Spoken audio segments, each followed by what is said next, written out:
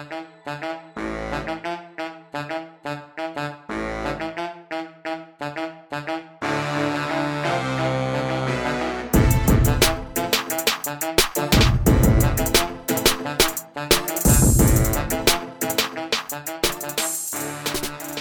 morning, ladies and gentlemen, and thank you for tuning in. You are listening to Fiscamol, your weekly consistency check on America's political and legal file systems.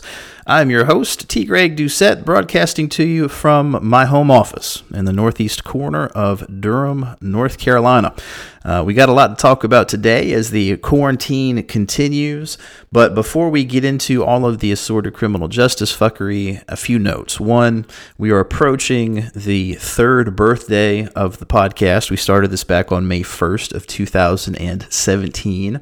The past year has been mostly a wash because, of course, we went on fairly long hiatuses that are only just now beginning to end. But we are celebrating, but because for 3 of the 4 weeks of April, we've churned out a podcast. So we are slowly getting back to what I hope will be our regular routine. As part of that, if you would like to celebrate our upcoming podcast birthday, do me a favor and tell some of your friends to listen to us if you don't mind. I would truly appreciate it. I know Mike would as well. Also, we have a correction from the prior episode. I had mentioned the town of Alton, Illinois and Wood River, Illinois, and the fact that they were both side by side, but I also said they were suburbs of Chicago. I apparently do not know my Illinois geography. I was on the completely wrong end of the state. They're actually suburbs of St. Louis, Missouri. And I don't know why the hell I said Chicago, because I definitely looked up a map of the two to see that they were side by side. But I have to apologize for that mistake, and thank you to @LonePatFan1 for the correction. I appreciate it. So let's go ahead and get into the news. Oh, sorry, I forget. And this is a sign that we are still trying to get used to our broadcast schedule. If you have not already done so, please make sure to join the conversation online. You can follow us on Twitter @Fiscamol, that is @FSCKEMALL.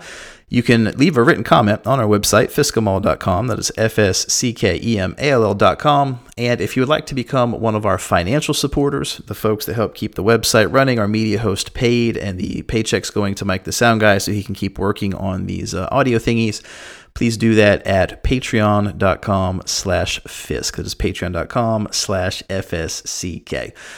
No real politics to talk about. We are, of course, still in quarantine mode. As far as the coronavirus goes, by the time you hear this, we will likely have surpassed 1 million active cases. The last time I checked, we were at 987,000, 55,000 Americans dead, which is an astonishing number of dead people for a 2-month time span. And it's terrible. And of course, now we are dealing with a combination of supposed libertarians or libertarian-ish people, mostly Trumpists, who want to reopen the economy prematurely and have everyone go back like nothing is wrong. And then, of course, you have the government trying to abuse its authority because it feels like it can, which you will see in some of the stories we have going on here. So we are just in the worst of both possible worlds. And we will see what happens. And of course, your president is still a moron. I would be remiss if I went through a podcast without pointing out that Donald Trump is congenitally unfit to be president. So that is it for the politics. In criminal justice fuckery, we will start out with the court news. The United States Supreme Court issued its ruling in a case involving non-unanimous juries. The case was called Ramos versus Louisiana. And if you get bored, I would encourage you to read it, because the issue they were fighting about ended up being not what they were actually fighting about, if that makes sense. I think Mark Joseph Stern from Slate called it shadow boxing, and it really is. You can see undercurrents fighting over abortion and Roe v. Wade, fighting about topics of race and white fragility, the issue of precedent, which actually matters. There's a whole bunch of stuff in that opinion, a little bit for everybody. So we're actually, normally we just tell you what happened and give you the opinion. We're going to give you the opinion in the show notes, but then we've also got the news story about the happening. It's the link to SCOTUS blog, which has a link to stuff on it. An analysis from the Volokh Conspiracy folks, Reason Magazine, breaking down the opinion section by section and finding out which justices voted for what, because it was a super fractured opinion. But then in particular, I'm going to include the link and read you some snippets from a guy named Jonathan Blanks, who is at Blanks Slate on Twitter. And he has an excellent analysis of the opinion, its effect, and kind of why things broke down the way they did. So from his column, he says, quote, "On Monday morning, a splintered U.S. Supreme Court ruled that non-unanimous guilty verdicts in criminal trials violate the Sixth Amendment, and the right against that violation was incorporated by the 14th Amendment." That means it was being held as applying to the states as well. In doing so, the court overturned Apodaca versus Oregon, a 1972 case, which protected non-unanimous juries in the last two states where they were tolerated, Oregon and Louisiana. The upshot of the case is straightforward. The Sixth Amendment's requirement of a unanimous jury to obtain a criminal conviction is now law throughout every jurisdiction in the United States. That, however, is about all that everyone can agree upon. The ruling in Ramos v. Louisiana contained 5 separate opinions. It featured non-traditional and partial splits among the justices and totaled 87 pages, including the syllabus. Despite the several opinions, only 3 justices voted to uphold the conviction and allow Apodaca to stand. Yet the mutual contempt for the arguments between the majority opinion, written by Justice Neil Gorsuch, and the dissent, authored by Justice Samuel Alito, was unmistakable and will thus likely overshadow the less strident arguments in the 3 concurring opinions, written by Justices Brett Kavanaugh, Sonia Sotomayor, and Clarence Thomas. The case featured several legal issues: incorporation, the meaning of the Sixth Amendment right to trial by jury, and stare decisis, that is the judicial principle that you should keep precedent, adhere to it, so there's some predictability in the law. And the most contentious recurring social issue that underlies so much of U.S. history and policy, race. So that's the teaser from Mr. Blanks' column. I'm going to give you links to all that stuff in the show notes. Go read the whole opinion because it is just super fascinating to me. As far as Justice Thomas's concurrence goes, it's pretty normal. He has this thing where he routinely argues that a given result that the court has reached should in fact have been reached by relying on the Privileges and Immunities Clause as opposed to the other clauses in the 14th Amendment. And I got to tell you, a lot of people argue that Thomas is only doing that because he wants to penalize immigrants, non-citizens, that sort of thing. I tend to give him a little bit of the benefit of the doubt because he's been on this for so long, and I agree with his core point that the Privileges and Immunities Clauses have been basically read out of existence by the court. You know, in the slaughterhouse cases many years ago, we've covered them in a prior podcast. Basically, there are no privileges and immunities of citizenship. And the question is, if that clause is in the Constitution, what does it mean? It's got to mean something. But because of judicial interpretation, we don't actually have any. So I tend to agree with Thomas's point as far as his concurrence goes. He was the only one who agreed with his particular interpretation of it, which I suspect will be the case for a long while. Kavanaugh wrote a very squishy concurrence, basically trying to lay out the argument ahead of time of when he votes to overturn Roe v. Wade, what his explanation is going to be. And then Justice Sotomayor had a very good concurrence, basically pointing out that, among other things, the Louisiana provision on non-unanimous juries was explicitly done as a racist act after Reconstruction to stop newly enfranchised black jurors who were now going to be allowed to serve on juries from actually making a difference. Because if you had 2 or 3 on a jury, the expectation was they would automatically vote to acquit. Well, if you allow a non-unanimous jury where you only need 9 or 10 people to convict, it doesn't matter. You allow the black jurors, you allow them to vote, but their vote doesn't actually make a difference in that scenario. So it's all fascinating stuff. Of course, Justice Alito is very upset that anyone would bring up race because he is the white supremacist judge. I mean, if you look at his jurisprudence, anything involving race, he always takes white folks' side for everything, whether it's Richie v. DiStefano or a whole bunch of other decisions. Alito is the white guy. Then you have Justice Roberts, who joined Alito's dissent, and Roberts, doesn't always take the white folks' side. He just pretends race doesn't exist. And then you have Justice Kagan, who is normally considered a liberal, also joined the dissent because she is one of the big defenders of precedent. This notion that even bad precedent, even wrongly decided precedent, even gibberish precedent, which the Apodaca case was, should nonetheless be upheld. So you have this very bizarre alignment of justices. I got to say, Justice Gorsuch, I've said it in many podcasts, I like him. I like his jurisprudence. The way he writes these opinions, the points he makes, he is better than Scalia, in my opinion. He's miles better than Merrick Garland, in my opinion. He's better than Kavanaugh and Alito both. He does have a few outliers that are bad from my view, but for the most part, I think he gets it right. And this is another one of those opinions where I tend to agree with him almost entirely. So we'll give you all that stuff in the show notes. Make sure to read it yourself, even if you are not a lawyer, because it's just super fascinating seeing how Supreme Court politics pan out in what is really a fairly simple issue. I mean, the notion of allowing non-unanimous juries should have always been repugnant to the Constitution. And the fact it took us this long to get there, better late than never. But check all that stuff out. Okay. Don't have any research stuff worth noting. Don't have any federal specific stuff worth noting. In the state-by-state criminal justice fuckery, we will start this week down in Florida, where when inmates started getting sick of the coronavirus, the bureaucrats and politicians decided they were going to try and keep it quiet. So from that story in the Miami Herald, it says, quote, cases of COVID-19 in Florida prisons may be metastasizing, and so are the fears of staffers, lawmakers, and family members of inmates who wonder what is being done to keep inmates and employees safe as the highly contagious virus spreads. At least 4 inmates have died. Nearly 1 in 3 inmate tests are coming back positive, and there's little information on exactly who is being tested and when. The first inmate deaths weren't acknowledged by the Florida Department of Corrections for 6 days, and only after a news organization had revealed them. It's been over a month since the first COVID-19 cases in Florida started to pop up, but just 1 day since the FDC started to publicly list how many inmates and employees have been tested for the disease. For weeks, the FDC, from its communications staff to Secretary Mark Inch, had ignored questions from reporters about how many inmates were being tested, how many tests were coming back positive, how many were coming back negative, and how many were still pending.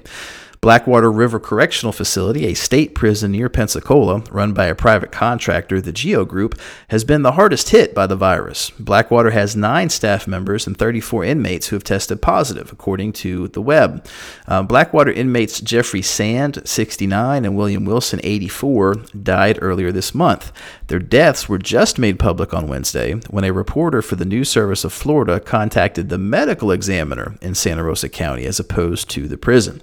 On Thursday evening, the medical examiner's office said it had received 2 other inmates who had died of COVID-19. Their names and ages, Rafael Rosario, 65, and Jesse Bannerman, 66. When the News Service of Florida posted its story, the Department of Corrections acknowledged the first 2 deaths on its website, although the first death had occurred nearly a week earlier. Thursday, it acknowledged a third, although the medical examiner in the county has already tallied 4.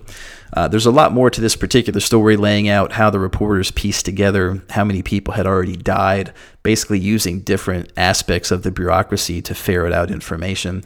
I really don't understand the rationale of trying to keep this stuff quiet. Everyone knows it exists. You might as well just go ahead and be honest and upfront with it, earn some kudos for transparency, and then people would like you more, So also in Miami, while we're down there, so that story was statewide, but we have another Miami Herald piece where we have the first rule of Fisk making another appearance. And the first rule, for those who are not familiar, is that police will continue to do dumb shit even when they are being recorded. And that also includes even in a pandemic. From that story, it says, quote, the soundless video shows a man wearing a protective mask picking up bags and boxes outside a white van when a Miami police officer pulls up. The officer steps out of his squad car, words are exchanged, then the officer handcuffs and detains the man, Dr. Armin Henderson, who was recently featured in a Miami Herald article about volunteers who provide free coronavirus testing for homeless people in downtown Miami. Dr. Henderson was eventually removed from the handcuffs after his wife, Layla Hussein, emerged from the couple's home and showed identification to the officer. Dr. Henderson was not arrested, but after video of the encounter was shared widely online, Chief Jorge Colina of the Miami Police Department ordered an internal investigation into the matter. In a video statement on Saturday, this is fascinating, the notion that police are doing video statements, it's interesting to me. Chief Colina said his department, subquote, does not condone or accept profiling of any kind. According to Chief Colina, the city had been receiving, subquote, a litany of complaints pertaining to illegal dumping of trash on the streets from residents in Flagami, a boot-shaped neighborhood by the Miami International Airport. Dr. Henderson said in an interview that he was loading his van with tents to take to homeless people in downtown Miami around 11:30 a.m. on Friday when the officer approached him. Subquote, he asked me if I lived there and if I was littering, Dr. Henderson recalled on Tuesday. And I said, no, this is where the city picks up our bulky trash every week, and then I just left it at that. He thought the conversation was over and turned around. But when Dr. Henderson turned around to resume his cleanup, the officer handcuffed him. Subquote, I did not know I was under arrest. He called for his wife, who was inside the house with her 5-year-old daughter and 11-month-old son. After his wife presented identification, Dr. Henderson said the officer released him. Dr. Henderson said he was concerned that the officer approached him without wearing a protective mask. He said he wanted people to know that it was wrong, subquote, that it was racial profiling, that the police are still acting like it's business as usual, even though it's a pandemic. You know, people who support mass incarceration are a death cult. You know, I hate the death cult phrase, but it's really what it's got to be. You have complaints of illegal littering. You go out with no protective gear, planning to arrest a black guy for illegal littering, and you have no clue if he's infected. It also turns out he's a fucking doctor. You know, it's just ludicrous. The entire prosecutorial apparatus in this country is ludicrous.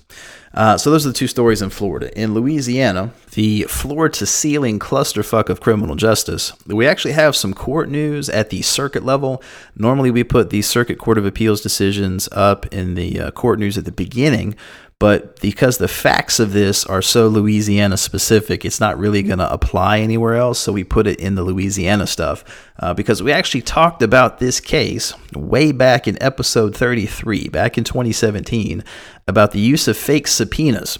And it turns out someone sued the district attorney's office for it, and at least some of those claims are going to be allowed to proceed. So from the news story, it says, quote, federal appeals court judges said Tuesday that a lawsuit against Orleans Parish District Attorney Leon Canizaro's office over its use of fake subpoenas can proceed, rejecting prosecutors' claims that they are immune from suit.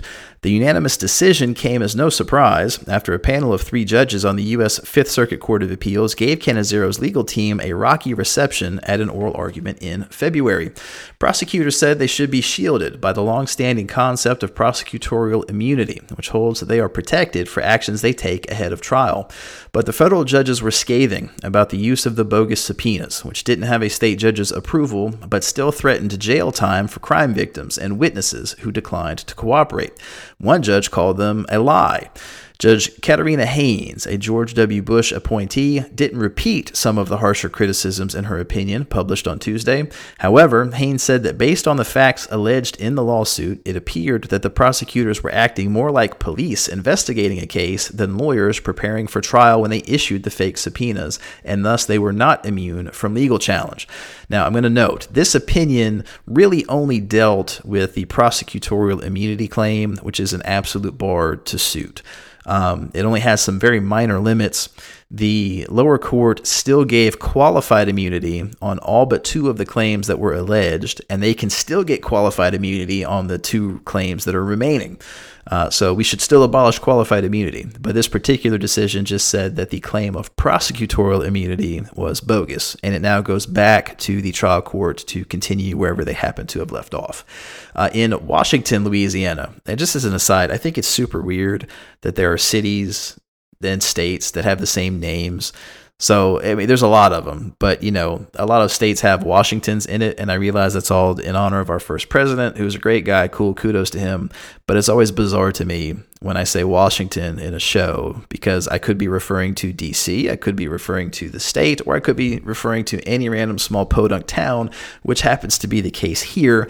In Washington, Louisiana, we have the first rule of Fisk again. Police will continue to do dumb shit even when they are being recorded. And in this case, it is a sheriff's deputy choking the fuck out of a COVID positive inmate who was asking for medical treatment. You can't make this shit up. From that story, it says, quote, an inmate at a Louisiana prison was choked by a sheriff's deputy and appeared to lose consciousness later in the struggle, according to video footage obtained by BuzzFeed News.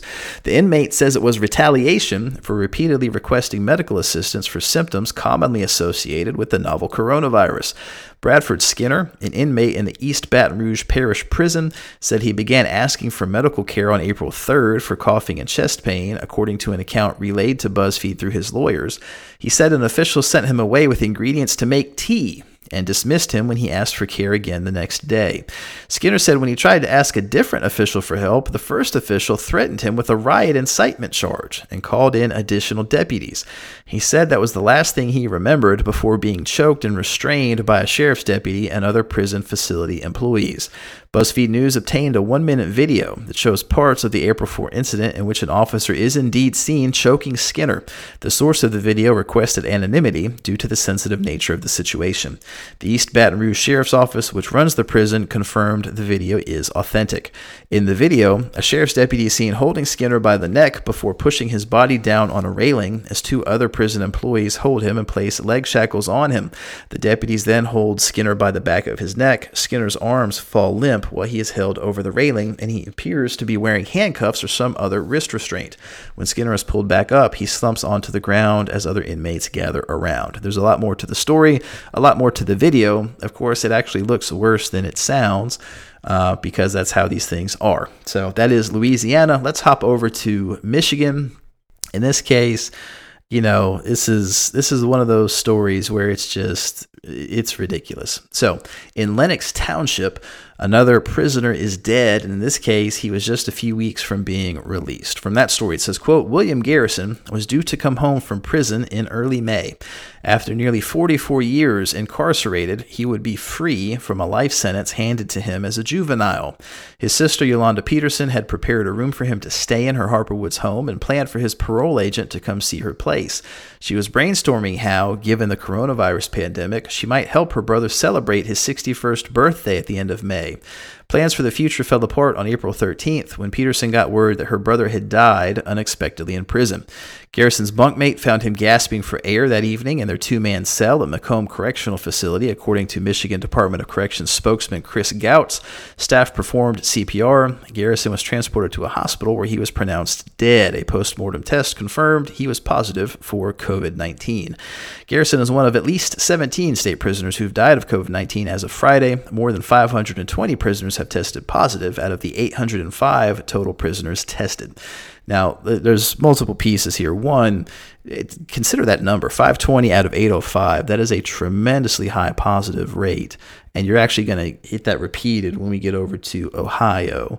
But just this stuff is just running fucking rampant in the prisons, and we're not doing enough to fix it. And in this case, this is a guy who was sentenced for murder. When he was 16, he and some accomplices were convicted, and he was given a life sentence. They could have sent him to death, and they didn't. They gave him a life sentence without the possibility for parole. Then you had the Supreme Court case that says, we can't really do that for juvenile offenders. So he was resentenced to 40 to 90 years and was eligible for parole if the parole board agreed.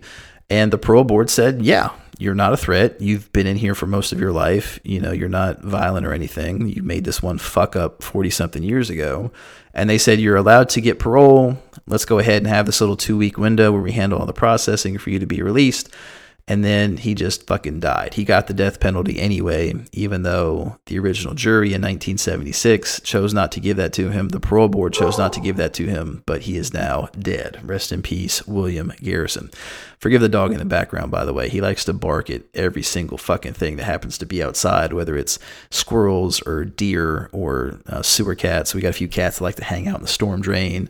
The delivery guy, the landscape folks, people doing landscaping down the street, he will still bark at those. It drives me fucking bonkers, but I still love him. Continuing in the state-by-state criminal justice fuckery, let's go over to New Jersey in Trenton. And here, when I said at the top of the podcast that we were in the worst of all worlds, the dumbest of all possible timelines, when we're dealing with both, pseudo-libertarians who want to infect you with their pestilence and governments that want to seize all the powers because it's an emergency, this is one of those examples. Basically, the prisons were trying to prevent inmates from talking to the media if they happen to be released to avoid dying from the fucking coronavirus. So from that story, it says, quote, as New Jersey prepares to temporarily release some state prison inmates to stem a spike in coronavirus deaths behind bars, corrections officials threatened to throw anyone who talked to the media back in their cells, NJ Advanced Media has learned.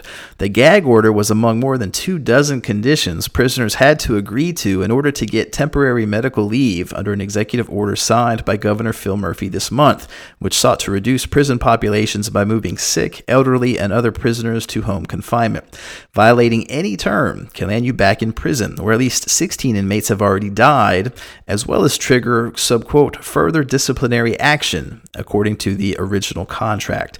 A draft obtained by NJ Advanced Media directed prisoners not to, subquote, engage in any public activities, meetings, discussions, or demonstrations, or give interviews or opinions to the press, radio, or television media.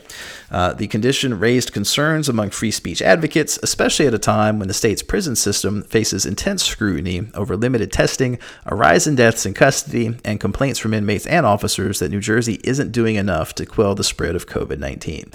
Now, a few things here. Being kept in a prison where you're most likely to die from a communicable disease violates the Eighth Amendment. This is why you're seeing a lot of actions by defense attorneys trying to have inmates released temporarily based on Eighth Amendment claims. It's why you're seeing a lot of politicians, DAs, work to do that ahead of time in collaboration with public defenders because they know it violates the Eighth Amendment. So while you're physically in a jail or prison, you can be banned from talking to the press because the jailers typically have pretty wide latitude to control access to the facility. So if they're concerned about inmate safety, officer safety, a whole bunch of other bullshit rationales, the courts have said, okay, yes, you can stop inmates from talking to the media. But once you're out, once you're in your home, even if you're on home confinement, you can't do that. It violates the First Amendment. It becomes a prior restraint on speech. So this was bullshit. Apparently the ACLU threatened to sue and they agreed to take it out. But these types of power grabs by the government, one, are just stupid and they really should know better. But it's absurd. You're seeing so much effort to massage perception that they willingly do things that violate the law, which makes perception worse. Like we're governed by fucking morons everywhere. So that's in New Jersey. Over in Ohio, in Marion, Ohio, I have another case of a prison where the virus is just going batshit insane. From that story, it says, quote, a state prison has become a hot spot of the COVID-19 outbreak in Ohio, with at least 1,828 confirmed cases among inmates, accounting for the majority of cases in Marion County, which leads Ohio in the reported infections. Ohio officials say an aggressive testing program is responsible for the large number. The large cluster of cases was found through mass testing of everyone at the Marion Correctional Institution. 109 staff members were also positive. No COVID-19 deaths have yet been reported at the prison. Subquote, because we are testing everyone, including those who are not showing symptoms, we are getting positive test results on individuals who otherwise would have never been tested because they were asymptomatic, the Ohio Department of Rehabilitation and Correction says. There are currently 2,400 coronavirus cases among inmates in Ohio state prisons, along with 244 staff members. The numbers could rise this week. A prison in Pickaway County began mass testing on Sunday, with Ohio reporting some 12,919 coronavirus cases as of Monday. The prison system now accounts for more than 20% of the state's cases. Now, I got to say, the mass testing, stellar idea. Kudos to Ohio for doing it. Their governor has done a good job dealing with this particular crisis. And, you know, it's what is supposed to be done. It's what I would expect to do if we get to a point where the economy is finally reopening and we can go back to work and whatnot. But I'm left with this core question. You know, you have 2,400 cases among inmates. 1,800 of them are just from this one prison. If it's that bad in Ohio, just in that one prison, imagine how bad it is everywhere else where we're not even doing the testing yet. Holy shit. So that's in Ohio. In Oregon, in Portland, I shouldn't laugh because this guy has brain damage, but Jesus, this is one of those cases of the police eating their own.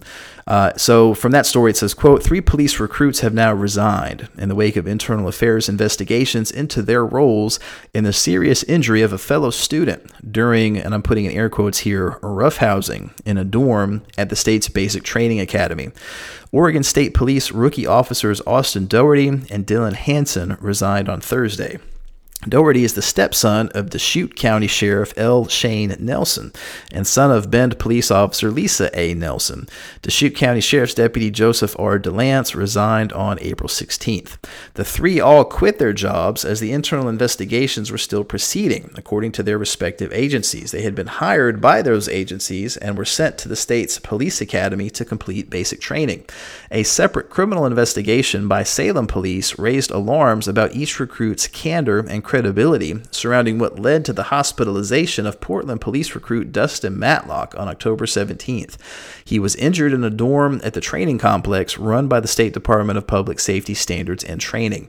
Matlock suffered a brain bleed, a fractured vertebra, an orbital fracture, that's your eye, and a broken wrist. Broken wrist. I don't know why the fuck I can't talk right now. He was hospitalized for more than a week and never was able to complete basic training. Doctors said the injury suggested Matlock had been body slammed into the ground repeatedly. Matlock returned to the Portland Police Bureau on desk duty. The 28-year-old has been getting stronger and is waiting for the opportunity to complete the end of his basic police academy class so he can work as an officer. That is a terrible story. Glad those three are at least resigned. Hopefully they get prosecuted, but I won't hold my breath. Over in Pennsylvania... Guys, I'm sorry. I don't know what's going on here. Mike, leave all this stuff in. Don't cut it out. In Pennsylvania, I'm going to have to extra emphasize my words so I can pronounce them correctly. Pennsylvania. In Philadelphia, we have a judge who is blocking efforts to have inmates released early. From that story, it says, quote, "The conduct of a controversial city judge has prompted the Defenders Association of Philadelphia to make a bold move. In an email sent late Tuesday and obtained by WHYY, Chief Defender Keir Bradford Gray informed the leadership of the 1st Judicial District that her office intends to, subquote, withdraw all cases listed before the Honorable Anne Marie Coyle on Wednesday. Coyle is one of 7 judges tapped to rule on dozens of emergency motions aimed at reducing the county jail population during the coronavirus pandemic. Coyle is the only judge who has denied the release of each case before her. Between April 7 and 9, the first 3 days the 1st Judicial District conducted these emergency hearings, judges approved nearly 60% of the motions before them, releasing 235 inmates from county jails, according to data from the Defenders Association. So, quote, "While the cases assigned to Judge Coyle are similar in every manner to those presented to all of the other judges who are participating in this program, Judge Coyle is the only judge who has failed to grant even a single motion for release, and further, is the only judge who has actually raised bail and made it harder for those persons to be released," wrote Bradford Gray. To date, a total of 62 people in Philadelphia jails have tested positive for COVID-19. On Tuesday, a woman in her 40s with underlying medical conditions became the county's first prisoner to die from the virus after being hospitalized. The increasing the bail conditions really makes you a special kind of odious individual. So that is in Pennsylvania. In Texas, we have 3 stories here. 2 of them became the basis for today's episode title, "One Law for Me, Another for Thee." You might recall from our last episode in Illinois, we had a situation where the mayor had issued a stay-at-home order, and then it turns out his wife was at a party.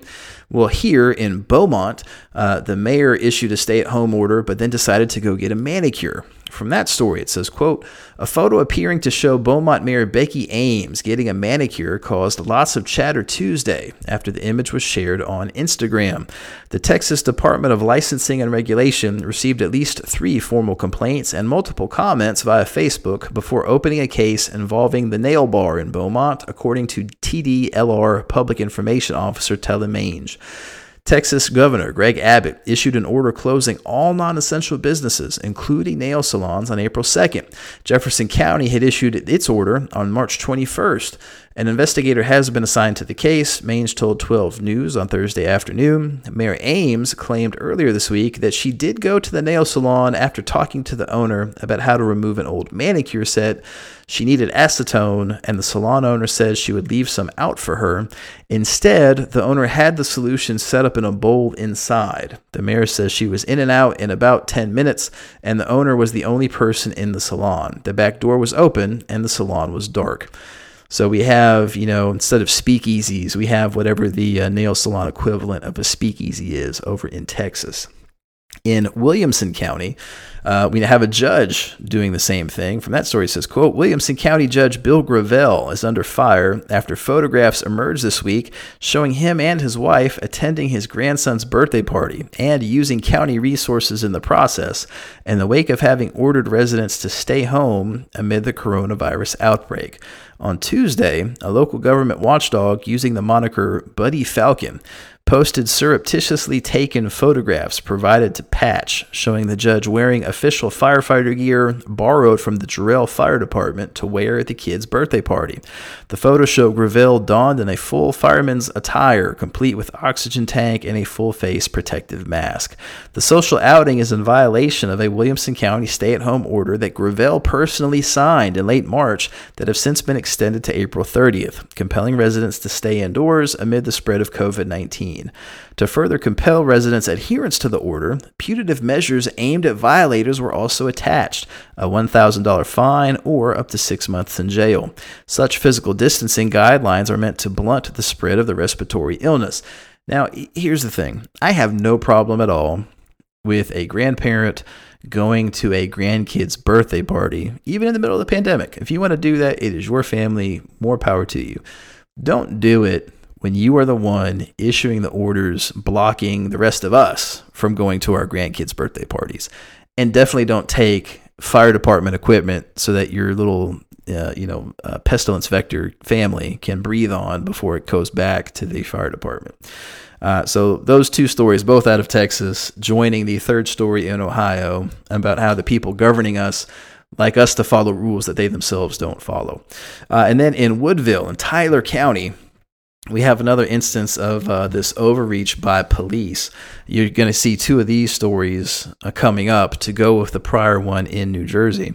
From that story, it says, quote, Michael Lane Brandon knew his Facebook post would cause a stir. What he didn't realize was that he'd be arrested, lose his job, and face a trial that could see him behind bars. It was an otherwise dull afternoon in March, and the debate about how to cope with the potential outbreak of COVID-19 was all over his timeline. So he decided to, in his words, do a social experiment. Mr. Brandon posted that he had tested positive for coronavirus, and then he added that doctors had told him the virus was now airborne. That would mean it had suddenly become far easier to catch it than by simply being too close to an infected individual who coughs or sneezes in your general direction. But he made it all up.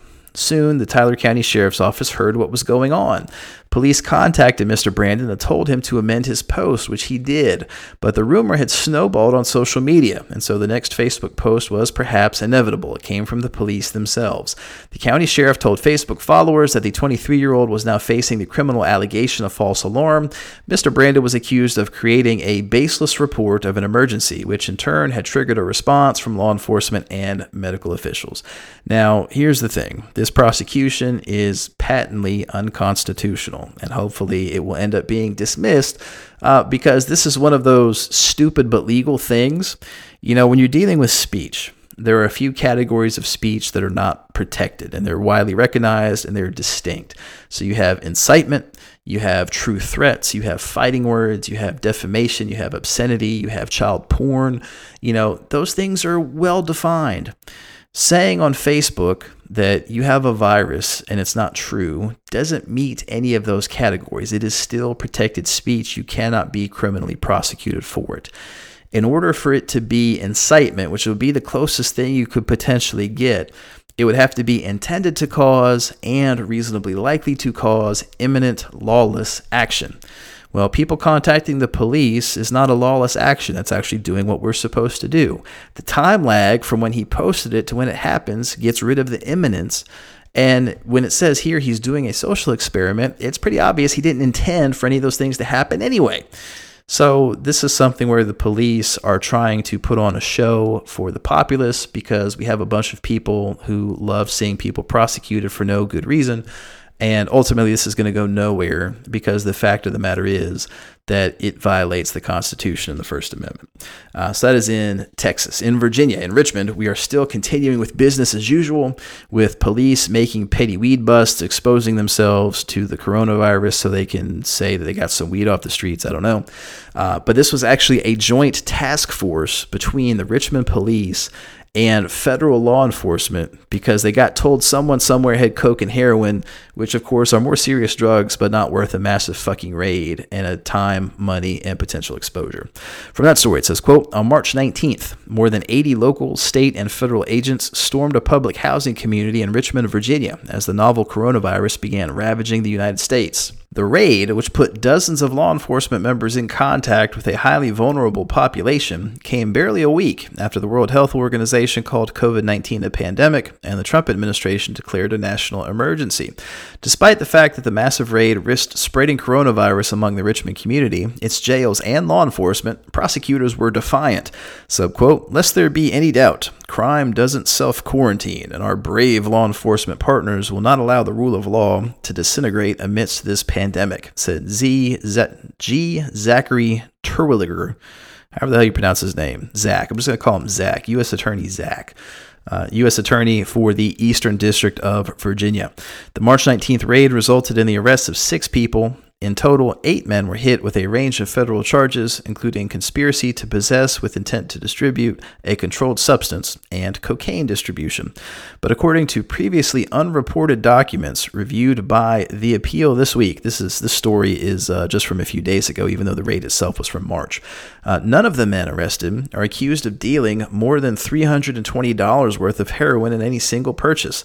The massive resources put into the March 19th raid, which involved ICE, ATF, DEA, FBI, Richmond Police, Virginia State Police, and the Virginia Attorney General's Office, stand in stark contrast to the resource-deprived, historically segregated public housing communities, Creighton Court, Mosby Court, and Whitcomb Court, that were targeted in the case. The confidential informants didn't buy any heroin at all in February, but they restarted their buys in March as the coronavirus infections began to spread widely. On March 9th, a confidential informant allegedly called Washington to buy heroin. The informant said he was, subquote, trying to get a ball. Washington simply replied, okay. Washington is one of the guys who's been prosecuted. The pair met the next day, and the informant allegedly bought 1 gram of heroin from Vaughn.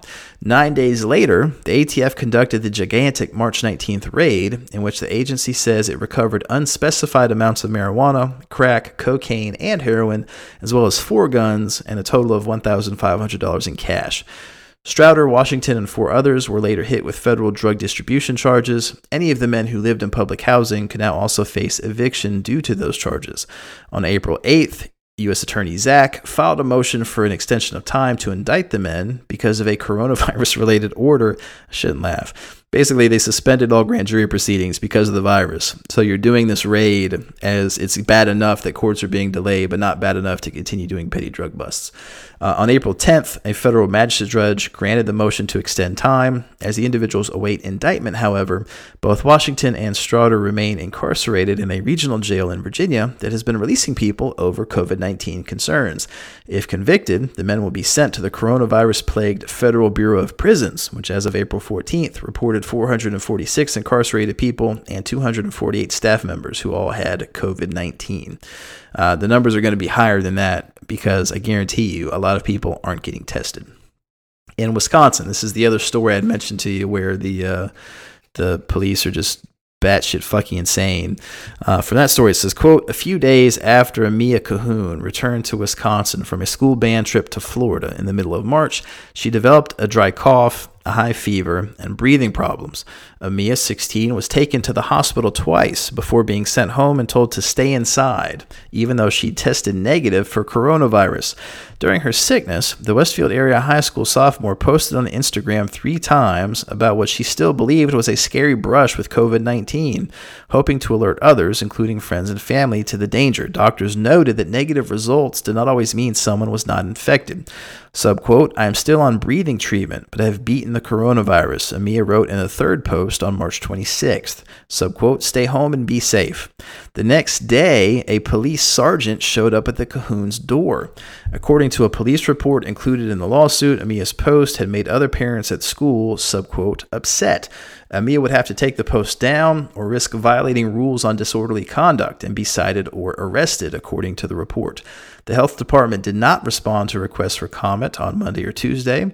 In a letter to parents on March 27th, the same day the deputy knocked on the family's door, Bob Meeker, however you pronounce it, the administrator of the Westfield School District, acknowledged that, subquote, there was a rumor floating out there that one of our students contracted COVID-19 while on the band trip to Florida 2 weeks ago. Let me assure you there is no, both caps, truth to this, he wrote. Subquote, this was a foolish means to get attention and the source of the rumor has been addressed. He said the head of the health department was involved and, subquote, putting a stop to this nonsense. The school district did not respond to requests for comment on Monday or Tuesday.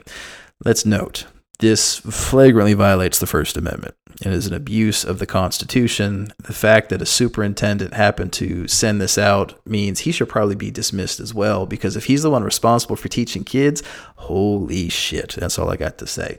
The family has filed a suit claiming that their constitutional rights were violated. More power to them. We will see what happens. Every now and again, we do cover stories in other countries. We go back to the United Kingdom once again in Lancashire, where we have the First Rule of Fisk International Edition. Again, the First Rule of Fisk, police will continue to do dumb shit even when they are being recorded. And here, a police officer threatened to fabricate charges against a guy. He has now been placed on leave. From that story, it says, quote, a police officer who was filmed threatening to, subquote, make something up in order to lock up a young man has been suspended after a public outcry. The man was reportedly pulled over in Accrington, Lancashire on Friday by police after purchasing a quad bike for a relative when he was accosted by an officer in order to surrender his car keys, prompting him to protest that he had done nothing wrong.